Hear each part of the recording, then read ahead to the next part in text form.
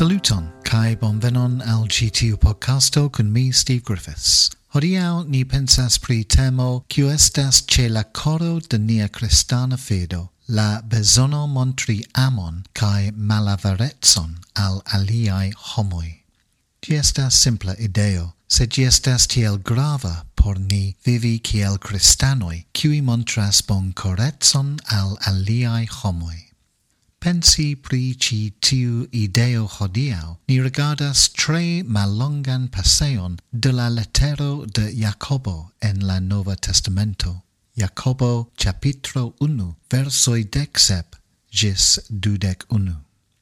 La letero de Jakobo en la Nova Testamento estas belega eta libro. Ĝi estas tre mallonga kaj ĝi ofte estas ignorata aŭ forgesita. Sed ni devas pasigi pli da tempo legante ĝin, ĉar Jakobo estis tre grava persono en la frua eklezio.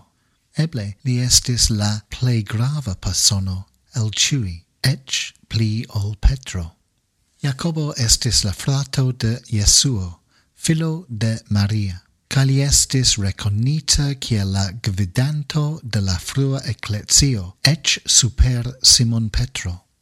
Ni nur audas pri li unufoje en la evangelioj, sed li estas plurfoje menciita en agoj de la apostoloj kaj en alia tiama historia literaturo.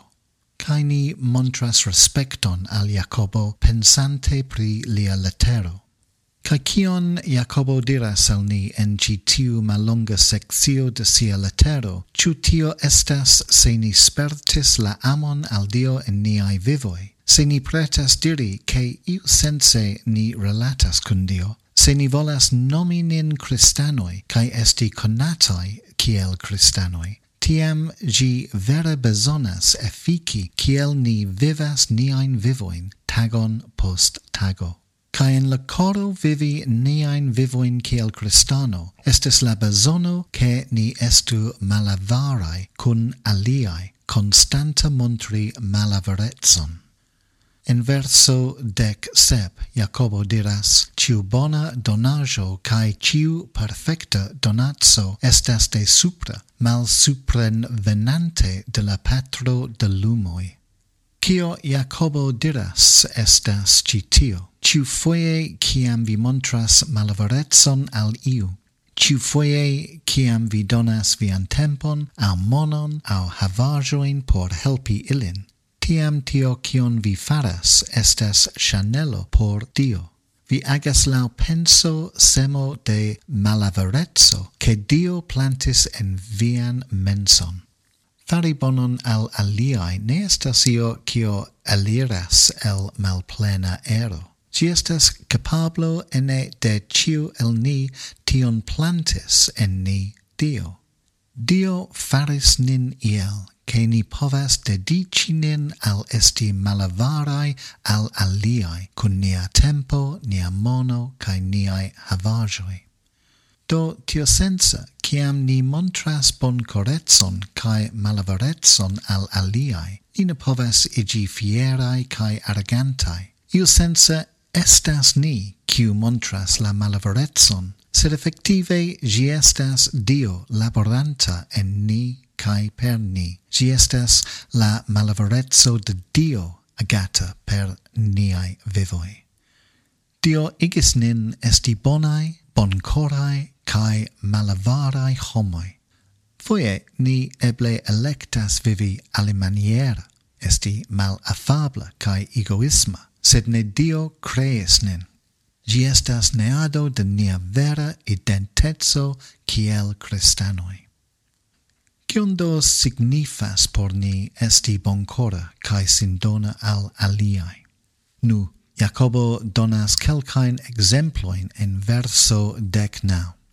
Tion vi scias, miaj amataj fratoj, sed ĉiu rapidu aŭdi, malrapidu paroli, malrapido koleri, ĉar la kolero de homo ne efektivigas la justecon de Dio. Tial, formetinta ĉian malpurecon kaj superfluon de malico, acceptu cun humilezo la enplantitan vorton, kiu povas savi viain animoin. Do malavara viv maniero comencigas per citio. Ascultu pli, parolu malpli, ne coleru cun aliaj.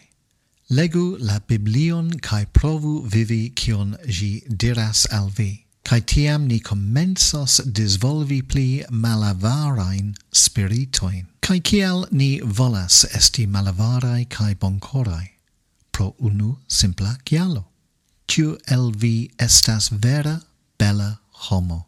Vi estas unica, vi estas bonkora, vin crees vera mirinda Dio. Cae gi estas via identezo, estas via sorto vivi afablan cae sindonan vivon.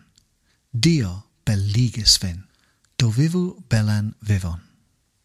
Kiel Jakobo diras citie, sed estu plenumantoi de la vorto, cae ne nur auscultantoi, trompantai vin mem. Ni devas vivi la vivon al kiu ni estis vocitai. Ni devas vivi la vivmanieron pri kiu ni audas ciu semaina en niai diservoi. Ni ne estas savitai farantai bonain faroin. Ili neniam venigos nin al la cielo. Nia savo venas nur per la cruzo de Cristo. Sed ni estis creitai de Dio por fari bonain faroin, montri amon cae bonkorecon al aliaj.